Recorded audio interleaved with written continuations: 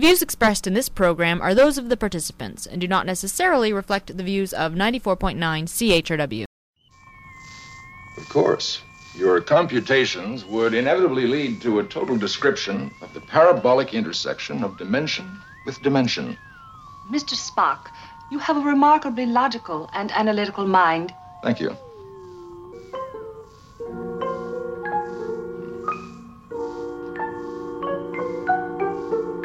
I love you. However, I hate you. But I'm identical in every way with Alice 27. Yes, of course. That is exactly why I hate you. Because you are identical.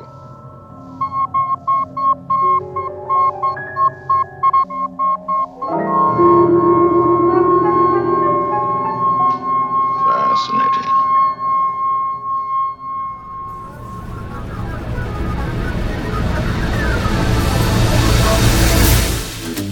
Good morning, London. It's Thursday, March 12th, 2015. I'm Robert Vaughn. And I'm Bob Metz. And this is Just Right on CHRW 94.9 FM. Where we will be with you from now until noon. No, we're not right-wing. We're just right. Fade into color, and color into black and white. Under the bedclothes, everything will be alright. And welcome to our show today, where you can always write us at justrightmedia.org and to let us know your opinions. We got a few of those opinions expressed about last week's show, and we'll share one later on. Whereas Just Right is never broadcast on Friday, and whereas tomorrow is the second of 3 Friday the 13th in the year 2015, believe it or not, and whereas it would be bad luck not to discuss it, our theme today ranges from the allure of the irrational to superstition itself. And Robert, I think you wanted to kick that whole theme off today. In fact, you're the one that inspired this whole thing when you first discussed the idea with me. Well, I hope it wasn't because I'm irrational, but... Well, yeah. Well, I've known you to be. What was that? You forget, I'm just right. No, I was doing some thinking about thinking over the week and came up with a bit of a theme here to start the ball rolling. All cretins are liars, goes the famous paradox of Epimenides, the cretin.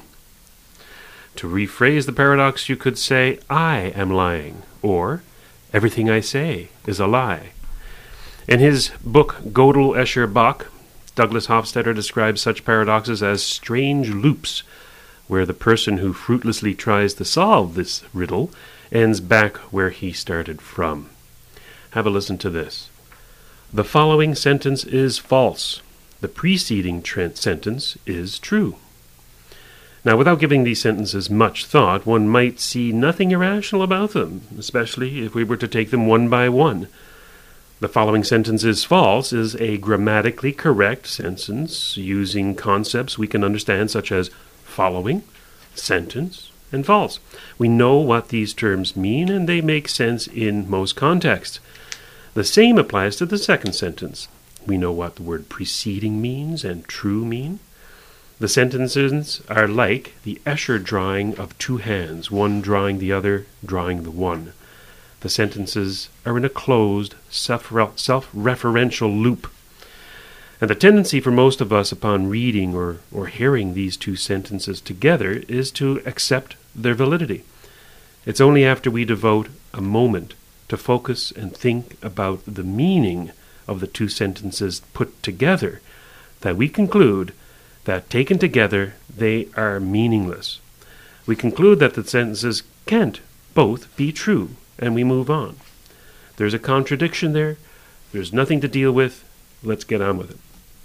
If you were to meet a man who says to you that he can reconcile both sentences and that he understands how they can both be correct, you might do one of 3 things. 1, you might dismiss the man's claims, having yourself concluded that the sentences taken together are meaningless. 2, you might doubt your own thinking about the sentences and try once again to make sense of them, thinking you may have missed something because, hey, here's a fellow who says he understands them. Or 3, you might take the man at his word and conclude that you are either too stupid to understand what he claims to know, or are simply too lazy to work it out for yourself. Now, unfortunately, The world is replete with both kinds of men, the ones who claim they understand the meaningless and those who tacitly believe them. What is the sound of one hand clapping, goes the common Zen koan. It doesn't take a genius to know that this question is meaningless, since to clap means to strike two hands together with a sudden, sharp sound. Yet there are those who pretend to reach what they call enlightenment, and I'm doing some air quotation marks here, or understanding by contemplating this question. Another question of this type, but has yet to develop a religion around it, is what happens when an unstoppable force meets an immovable object? There's nothing to contemplate here. The existence of an unstoppable force precludes the existence of an immovable object. That stands to reason. One of my favorites is rooted in the Catholic faith. Well, maybe you meant fate. Maybe.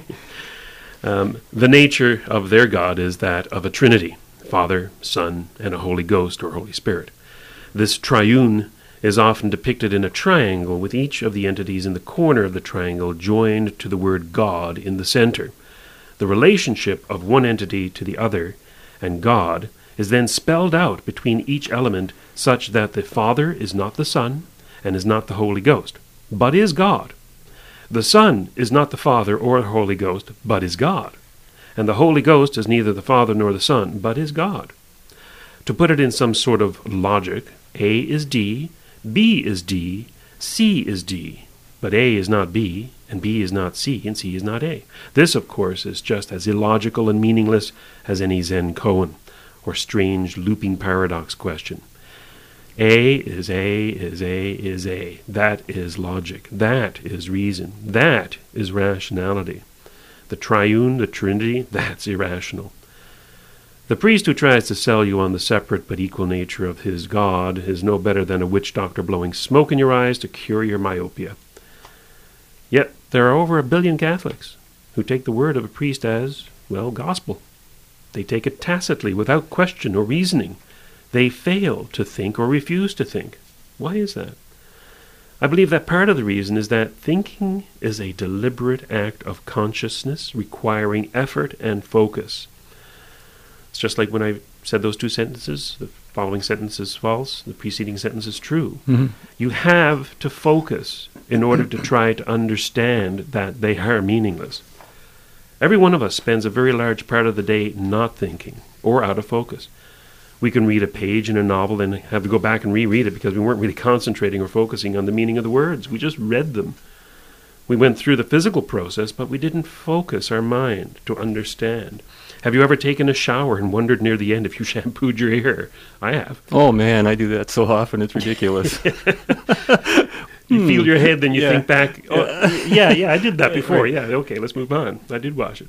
The motions or of worse, showering, when you go and do it twice. And you're supposed to do it twice, I think, yeah, well, at least according to the directions. The motions of showering had become automatic and did not require any deliberate focus or concentration. So you spend your time shampooing your hair, but actually thinking about something else. So thinking is a process of deliberation, of focus, and it requires effort. It's not automatic. There's nothing necessarily wrong, however, about acting automatically when it comes to questions of a fundamental nature, though, such as the purpose of life or the nature of the universe. There is no excuse for laziness. Oh, I'm going to believe this guy. I don't have time to think about the meaning of life, so to speak. If you want to be an automatic Catholic and go to church every Sunday and recite the Lord's Prayer by rote without giving any consideration to the nature of God, and if there really is one, then you're acting, I would say, immorally. Now, what do I mean when I say immoral? Most religionists attribute immoral acts to what, Bob? What's immoral? Sex. It's always sex. You just say sex, the word morality, sex. It's all sex. All about sex. Yeah. Sometimes violence, stealing, killing, that kind of thing. And it could be applicable in an isolated situation, but it's not an exclusive thing, that's for sure. But that's not what I mean about morality or immorality. It has nothing to do with sex in this particular context. An immoral act, in the way I mean it, is to act against your nature. Your nature is that of a rational being. So, to not use your rational faculty in matters of importance, in matters of life and death, is to act immorally. To rely on faith instead of reason is to act immorally. I distinguish between faith, though, and trust. I trust my car mechanic to fix my car, and my doctor to diagnose my illness, but I do not trust a priest to tell me about the nature of the universe, since any consistent application of reason to his premises clearly shows that he is wrong. A doctor of divinity is not going to help you to understand the universe. A PhD in physics might. In fact, any properly educated high school student should be able to see the arbitrary in the meaningless concepts and phrases around which the world's religions and cults are formed. Thinking is the process of concept formation and integration. When presented with concepts such as an arbitrary concept like God or the supernatural, one is stuck in a strange loop of illogic. Such fabricated concepts have no connection with reality and are therefore meaningless. What are you doing here? I want you to surrender. That is illogical. We can move more quickly than you. We are invulnerable to attack. We are much stronger. No, we are stronger. And I'll prove it to you. Can you harm a man that you're programmed to serve? No. But you already have, Norman laddie. Human beings do not survive on bread alone, you poor soulless creature, but on the nourishments of liberty. For what indeed is a man without freedom? Naught but a mechanism trapped in the cogwheels of eternity. You offer us only well-being. Food and drink and happiness mean nothing to us. We must be about our job. Suffering in torment and pain, laboring without end. Dying and crying and lamenting over our burdens. Only but this way can we be happy.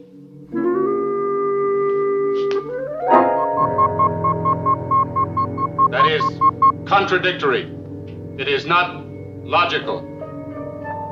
Mr. Spock, explain. Why not? Logic is a little tweeting bird chirping in a meadow. Logic is a wreath of pretty flowers which smell bad. Are you sure your circuits are registering correctly? Your ears are green.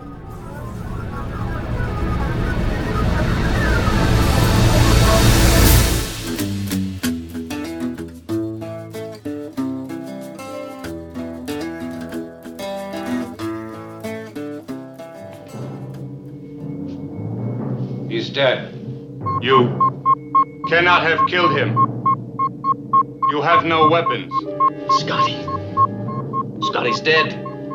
He had too much happiness, but now he's happier he's dead. And we'll miss him. Let us hear it for our poor dead friend. What is a man but that lofty spirit, that sense of enterprise, that devotion to something that cannot be sensed, cannot be realized, but only dreamed, the highest reality. Brilliant! Bravo! Bravo, Captain! How'd you like it? That is irrational, illogical. Dreams are not real. Our logic is to be illogical. That is our advantage. Mr. Spock, it is time. The explosive. Very well, Captain. Explosive! Don't panic. The main children first. Spock, isn't that too much for our purposes? I believe that is the correct amount, Captain. Mr. Mudd, are you ready? Aye, aye. Detonator. Fuse. Primer. Mashing. There is no explosive. No? Observe.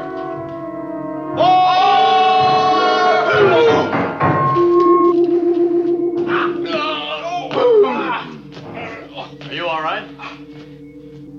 But there was no explosion. I lied. What? He lied.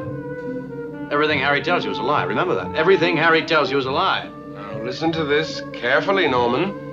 I am lying. You say you are lying, but if everything you say is a lie, then you are telling the truth. But you cannot tell the truth because everything you say is a lie, but you lie, you tell the truth, but you cannot, for you lie. Illogical. Illogical. Please explain. You are human. Only humans can explain their behavior. Please explain. I am not programmed to respond in that area.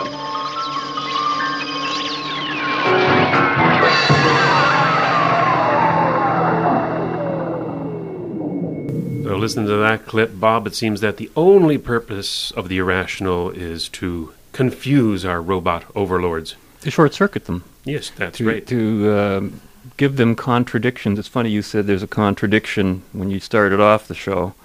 And I'm thinking, gee, that fits right into what I'll be talking about in my part of the show later on, how contradictions, when you deal with them, you end up with nothing. You said, you have a contradiction, therefore you end up with nothing. Yeah. That's literally true, and I'm going to demonstrate how literally true that is. I often take on religion when I'm talking about the irrational, but religion doesn't have a monopoly on the irrational. Much of today's theoretical physics can take on the same mystical and illogical qualities of the most obscure religion. Application of quantum mechanics on large scales, for example, is one such case. And Schrödinger's paradox of the cat being both alive and dead at the same time is the prime example of illogic. Much of quantum mechanics defies the causal universe we live in, and is therefore illogical in the normal sense, although it admittedly is a good predictor of phenomena which cannot be properly described in classical physics. There lies a paradox, I tell you. Unfortunately, I'm not a physicist, so I'm going to have to leave that discussion for more of an expert. Though I'm not going to tacitly accept their opinion on the matter. Politics is another area rife with the irrational, from the bizarre actions and ideas of the progressives when it comes to things such as economics and the environment, immigration, law, and moral relativism, to name just a few areas of interest, to the bizarre, moribund attitudes of conservatives on personal behaviors such as taking of mind-altering drugs, sexual preferences, and personal belief systems. The latest irrational craze of climate change is a perfect example of irrationality. And it's not a simple matter to claim that the people involved in positing anthropogenic climate change are being irrational, because like the sentences I mentioned earlier, the following sentence is false, the preceding sentence is true. Each observation and report of the science community on climate may make sense, but taken together, compiled by bureaucrats at the United Nations, and put out there by people and politicians like Al Gore, there is a contradiction. And it was a treat to see Christopher Monckton analyze the climate data from a logical viewpoint in his lecture here at Western University 3 years ago, which I filmed, and it's on our YouTube channel. He took an objective view of the data, pointing out some glaring flaws, some of which are innocent errors of perspective, and some which he described as being fraudulent to the point of criminality. Much of today's irrationality in religion, philosophy, and politics may be perfectly innocent, but too much of it is just downright fraudulent to the point of being criminal, especially in its the resultant actions. Mm-hmm. It's unfortunate that a majority of the population tacitly agree with the irrational in politics as expounded by politicians and equally ignorant media. As with religion, they acquiesce to the professional opinion and give little thought to matters of great importance. They may spend days or months shopping for a car or a house, crunching the finances and considering every detail of the purchase. But when it comes to who to vote for in an election, they may not spend any more time in the decision than they do deciding what to watch on television that night. At least it seems that way. And it seems that while we are endowed at birth with the ability to reason, the choice of when to use that amazing faculty is severely limited. Having the ability to reason does not necessarily make us a rational animal.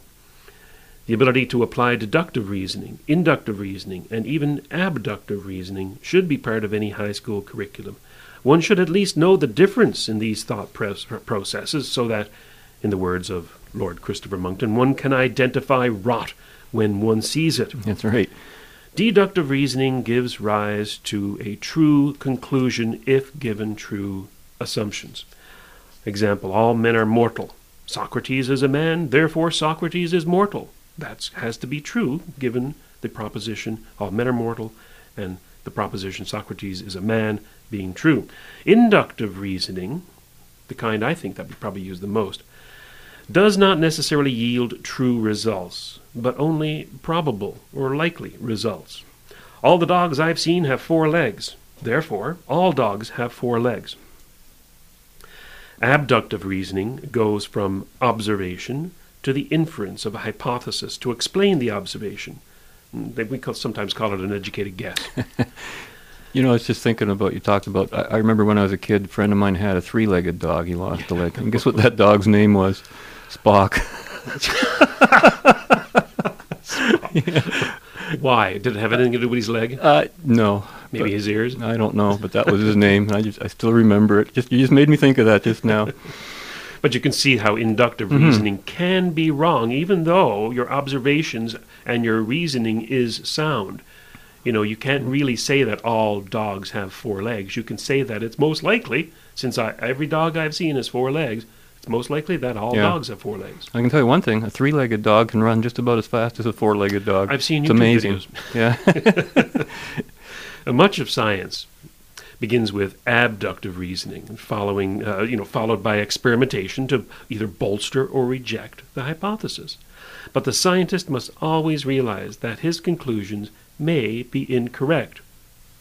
That's and what he's always working with, right? Yeah, that's their assumption. That's a tough row to haul, really, if you think about it. Always going in expecting to be proven incorrect. Yes. Rather than asserting your correctness, which is sort of the field of faith, and forget about what facts run in the way. Yeah, they call it. They want to reject the null hypothesis. Yeah.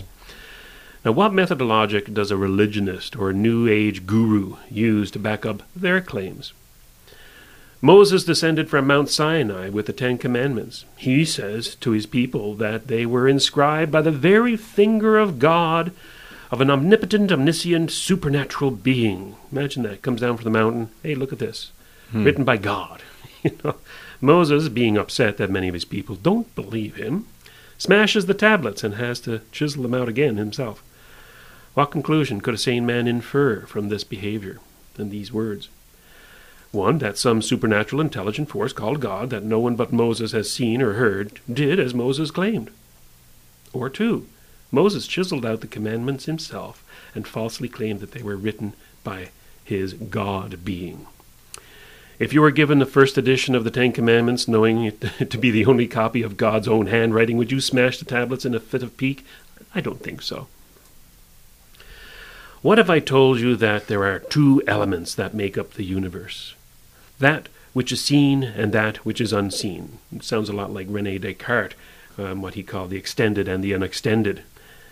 Now, what if I told you that I know this to be true, not from any sensory data, but from some personal intuition or personal enlightenment that you obviously do not possess?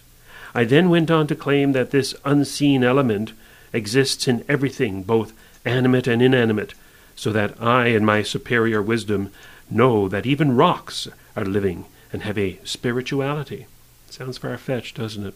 Yeah. What if I then claimed that I had been alive for 4 billions of years before evolution, and I'll be alive for billions of years after evolution? Now, most sane people would dismiss me as a kook and rue the fact that there just doesn't seem to be enough psychiatric beds available these days. Now, many, out of politeness, might ask for me to explain my fantastic assertion, my arbitrary, and provide evidence to back it up. And then many would hand over their money to me and go to my lectures and buy my books. It's too bad that I consider myself an honest man, or else I'd be rich.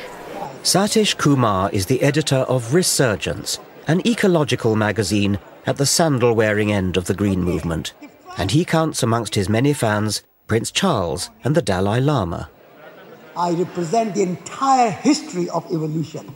I was present in the beginning, the first Big Bang, and I'll be here for billions of years to come.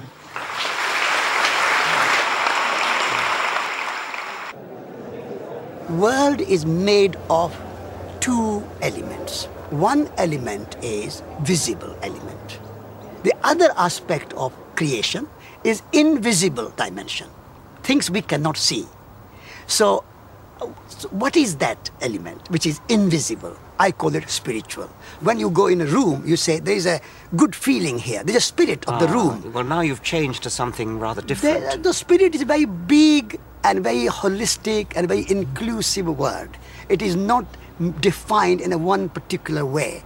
So when you go in a room, you can say the tree has a spirit. A rock has a spirit. It's a living rock for me. Nature without spirit cannot exist. Like a tree cannot exist without the sunlight, it cannot exist without rain, it cannot exist without soil. Also, it cannot exist without the tree-ness. The tree-ness is the spiritual quality. Or the rockness. Or the rockness. When you talk about the rockness or the quality of a rock, I can see as a scientist a rock has hardness and things like that, but I think that's not quite what you mean. It sounds as though what you do mean is something imposed by the human observer. A rock is atoms. But there is a rock quality in the rock. Well, that's a matter of assertion. I mean, you are now simply asserting that. Asserting, I'm understanding it. This is my understanding. Okay. Some may understand more fully than others, but it is not imposed. It is there. It all sounds very poetic, but it's not reality. Like priests, mullahs and rabbis, New Age mystics ceaselessly attempt to fill gaps in human understanding with fabricated meaning.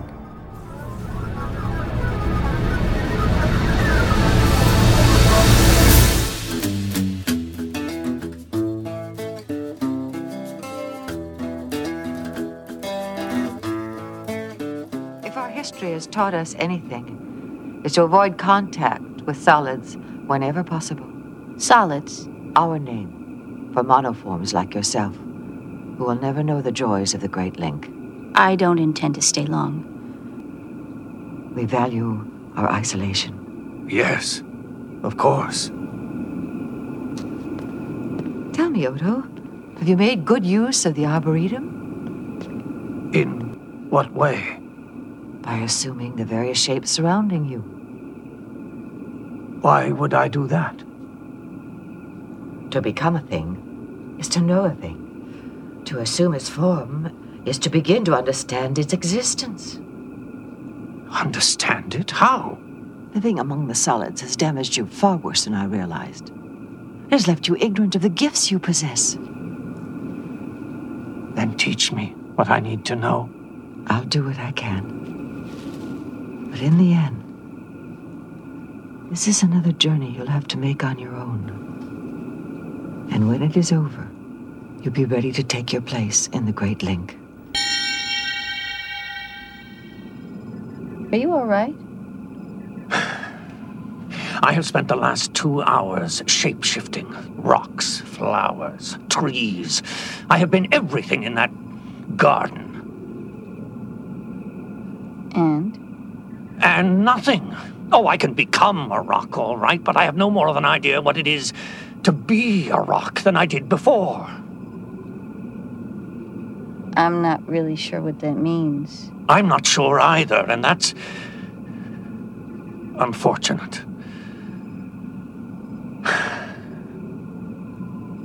Now, if you'll excuse me, I have to return to my bucket. Robert and I are just here laughing our heads off, trying to contain ourselves. Wasn't that ridiculous? What we just heard from Star Trek Deep Space Nine was a literal interpretation of the mystical musings of Satish Kumar, who we heard before, the editor of Resurgent, which I thought was funny, the way Dawkins called that an ecological magazine at the sandal-wearing end of the green movement. Oh, man. Says Kumar, creation consists of the visible, physical and seen, and the invisible, spirit, although he doesn't define it. The treeness and the rockness. I call it the rockness monster, okay? It's just ridiculous. But, Dawkins said it sounds poetic, but it's not reality. New Age mystics ceaselessly attempt to fill gaps in human understanding with fabricated meaning, end quote. I know what he means, but I kind of disagree with Dawkins on this last point because I see no meaning whatever in what was said by Kumar, fabricated or otherwise. It was pure gibberish. Treeness and rockness? Are you kidding me? But no, not only do the likes of Prince Charles and Dalai Lama apparently think like this, but so did some of the writers within the Star Trek franchise, as we just heard. But they did us a favor. Even an irrational script can't hide some basic realities, no matter how hard you might try, because no quote-unquote reality, even a fictional self-contained one, can tolerate a contradiction. Contradictions cannot exist. They do not exist. Not even in fiction, or the whole story would just simply fall apart. If a contradiction could exist, its net result would be a literal nothing. There would be no meaning, like nothing, just like you said at the opening of the show there, Robert. And nothing is what needs to exist before anything that we can call creation. And then there's a character, Odo, I always called him Odious Odo. I learned to accept him and live with him, but I never did like the fictional character of Odo, and not because of the actor who played him or because of the scripts, but because of his identity. In the world of Star Trek, a changeling was almost the equivalent of throwing a superhero into their midst, a character with superhuman powers and superhuman abilities, which Odo possessed. His very existence as an entity challenged my own very necessary to watch TV suspension of disbelief, because I was being asked to suspend way too much disbelief in his case, and that was always my problem, Simon and Garfunkel could certainly get away with singing I am a rock, I am an island, because none of us took it literally, and we understood that Paul Simon was writing about isolation as a means of shielding oneself from pain. That idea was in that clip too, if you heard it. But the idea of literally changing from one shape to another is just silly. But the idea of experiencing each shape as if in adapting to that shape, you're actually experiencing what it's like to be a rock or a tree or a chair or any darn shape you please to invent is I find it offensive. Odo's character as a changeling breaks the fundamental law of identity. Now think about this.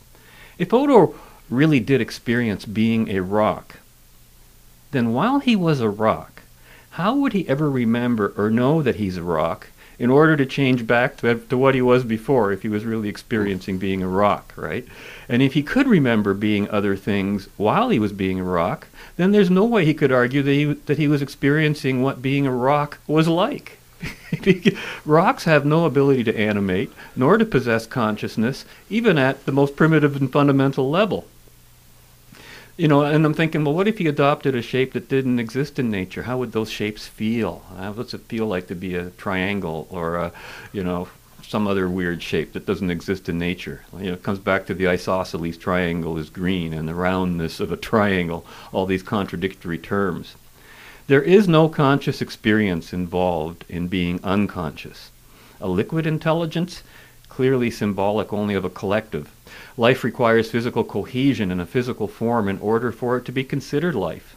Another objection I have to characters like changelings is that they give the writers of the series easy shortcuts to problem solving and story resolutions that would otherwise require a little more effort and more of a rational and logical and imaginative outcome, don't you think? I do. I hate those shortcuts. Remember Space 1999, the character Maya, she could change into anything too? Mm-hmm. And if you've got a character that can basically change into a really strong monster and defeat all your enemies, what an easy out. Not only that, what does it do to you as a viewer? Suddenly you don't care as much about the show. You don't care as much about the characters. You don't take their crisis or their dilemma they have. You don't take it too seriously because, something's going to come along and get them out of this. Yeah. Somebody will blink and it'll be all over. But if you know they've got to work their way out, then you're glued to that screen. You want to know how that's going to resolve itself. Yes. And speaking of Star Trek and contradictions, last week we paid a tribute to the late Leonard Nimoy for the bulk of the show, and we received, among others, the following comment by listener Doug, who wrote to us, and he said, and I'm quoting here, "I think you mentioned on Just Right that the Star Trek Society might be something with which Ayn Rand might agree. If you did, I can't imagine that would be the case. Star Trek is rather socialist, I thought. For example, Picard says, we've eliminated hunger, want, the need for possessions, which is weird because, for example, who says you get to fly the Enterprise? Whose ship is that? Who decided to build it? And so on. Also, Spock says his famous, the needs of the many outweigh the needs of the few or the one. I'll stop there in case you're thinking, oh my God, is he going to go on for pages of this stuff? We were really just doing a little tribute piece to Leonard Nimoy. In case it isn't obvious, I love Star Trek, he writes, and Leonard Nimoy. I've seen all the episodes of all versions, including the original Star Trek, roughly 1 billion times. Data is my favorite character. When I objectively explain emotions or love or things like that to my kids, my wife rolls her eyes and says something like, "Thank you, Data, for that riveting destruction of the concept of love," end quote. And thanks to Doug. I wonder if Doug was at the first Toronto Star Trek convention that you and I, Robert, attended, where Brent Spiner was the main attraction. Yeah. But I wrote him back, and I had to agree with what he said, and he's quite right about the examples he cited. And Robert, you and I tore into some of these bizarre exceptions many times in the past. And back in 2009, Robert and I paid a tribute to the Star Trek franchise. And, I think you'd hear a lot of the comments that were just raised by Doug on our episode 129 that we broadcast back in November 19th, 2009.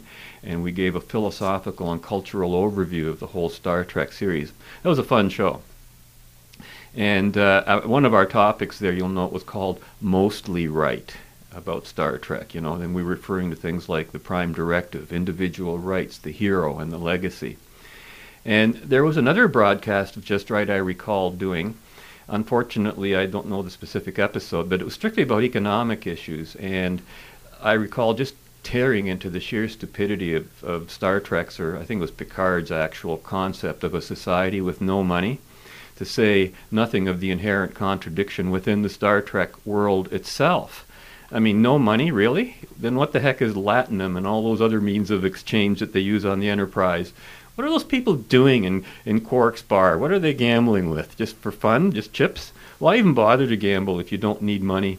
And you can see how it's a ridiculous concept even within the Star Trek franchise. It's a contradiction to everything else we see within the series itself. And then it doesn't make sense.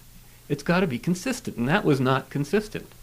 And so that was one of the issues. And as to the needs of the many outweigh the needs of the few or the one, this was an assertion made in the movie Star Trek II and was wildly reversed to read the needs of the one outweigh the needs of the many in Star Trek III.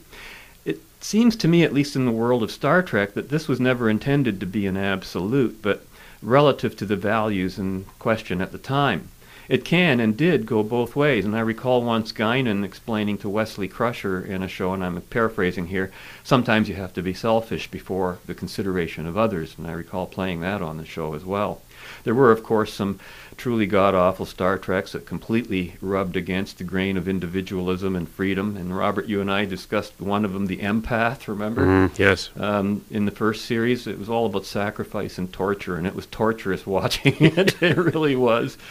But in the main, Star Trek's sense of life and values, and I recall Kirk actually using the term individual rights and not human rights as such, they were pretty much on the mark, and I can't really fault them for that.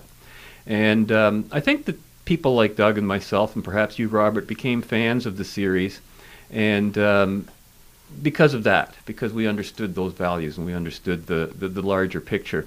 But we did do some other shows on Star Trek. For those who are interested, you can go online and just check out Just Right episodes number 273, 303, 321, and 345. Each of those shows contains something about the Star Trek series and some of our commentaries on that.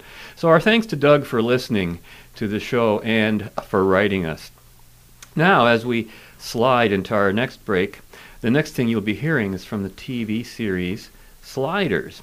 And this episode took a kind of a tongue-in-cheek approach to the hippie movement of the 1960s, which was apparently still alive and well in the 90s world into which the Sliders slid. Killer groovy, man. Prophets have arrived. All our problems are over. I am Skid. This is Seeker. Mrs. Fling. Fling? Sked told me I was his latest fling, so I changed my name to prove my love. Can you guys tell us where we are? You're at our commune, man. Just outside of San Francisco. San Francisco, man, that's not bad, okay? You look tired.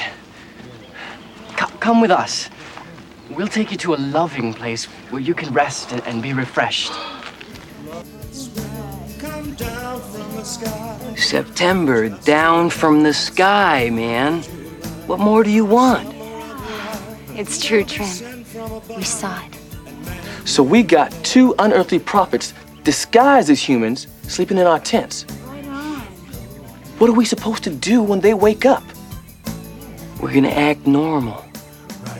We're gonna keep an eye and an ear open. Because every word they utter could have a profound, multiple meaning. Oh, yeah. Oh. What happens when you die? Well, I can't say I've never died. Oh, she's immortal. Oh, wow. Of course she is, man. I could have told you that. Wow. We feel our movement will sweep the world. All people will eventually reject commercialism. Right. And adopt the concepts of love, peace, and freedom. The summer of love will never end. Please tell us that's true.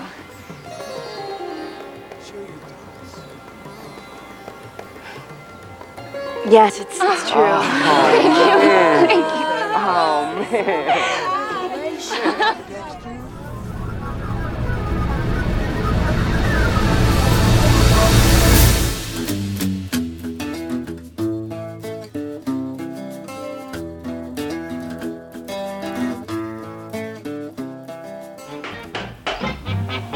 Good morning, darling. Good morning.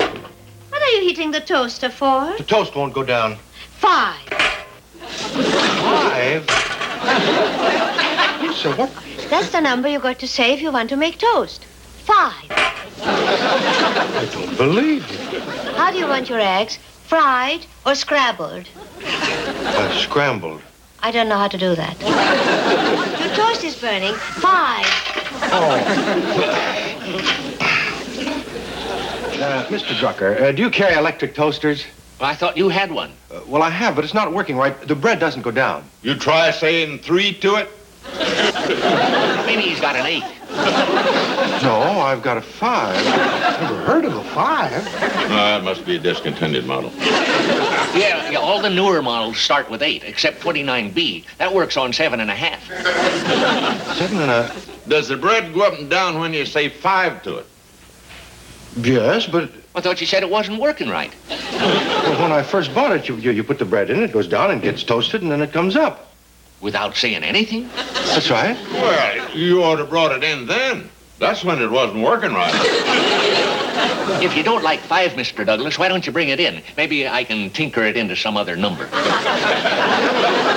5 is... Well, I'll see you later. If you've never watched an episode of the 60s hit show Green Acres, it's really worth a smile. And the sense of humor in that show was really something off the wall. Poor Oliver Wendell Douglas, played by Eddie Albert, was always a straight man surrounded by irrationality in a community that was slowly making him doubt his own sanity from episode to episode. And that was a great example of it, the superstition of saying 5 to get that toaster to work. When I discovered this particular episode of Green Acres for today's show, I began by reviewing the titles of the various episodes. And I recall at the time in my mind I was thinking about Isabel Patterson's examples of irrationalist Marxist ideas expressed in language that was completely contradictory, which to her was the same as speaking about, quote, the roundness of a square or the greenness of a triangle. Completely meaningless terms. And sure enough, one of the Green Acres titles that stood out right away was one called A Square is Not a Round. And I'm thinking the writers of that show must have been really on the ball and thinking about metaphysical and epistemological humor lines. You just didn't see that in a show anywhere. It was something very different. And I don't recall having watched that one before, and I don't think I've seen anything funnier in an off-the-wall sense for a long time. There were a lot of running jokes in that. The humor aside, I suspect there are a growing number of people who feel a little bit like Oliver Wendell Douglas in the very real world that we live in. Superstition and other irrational distractions apparently takes many forms and occupies the minds of even some of the best thinkers. Last week, during my research for the Leonard Nimoy tribute, I actually found myself reading the works of H.L. Mencken, of whom I'm generally a big fan, but who himself expressed many a viewpoint that I may not necessarily share. But whatever my agreements or disagreements with Mencken, I always found and appreciated his very honest and often humorous expression and his commitment to rationality, reason, and most of the principles that we might discuss on this show from time to time. I found it very welcome to see someone writing at that time. He was almost, in a way, Robert, the just right of his age. He was criticizing the irrationality around him, just in the way we do on this show today. Mencken always wrote about rejecting faith and accepting reason, yet apparently, as I discovered, he was superstitious. In the biography, Mencken, A Life, written by author Fred Hobson, Hobson writes, quote, "If Mencken had faith in anything, it was in the scientific method and in the ability of physicians to use that method to diagnose and treat human ills. But this most rational of men saw no contradiction in the fact that he was also superstitious. Indeed, he said on several occasions, it was rational that a man such as he, with no religious belief but with a deep need to explain things, would be superstitious.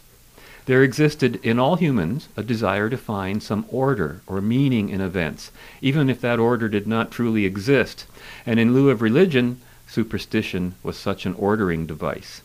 Besides, Mencken believed he had grounds. His father had died on Friday the 13th. His mother also on the 13th.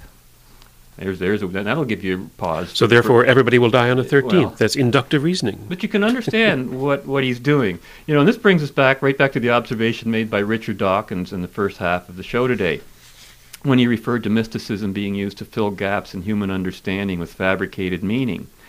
But I don't think superstition is just about human understanding. When it is, then it can be properly considered irrational.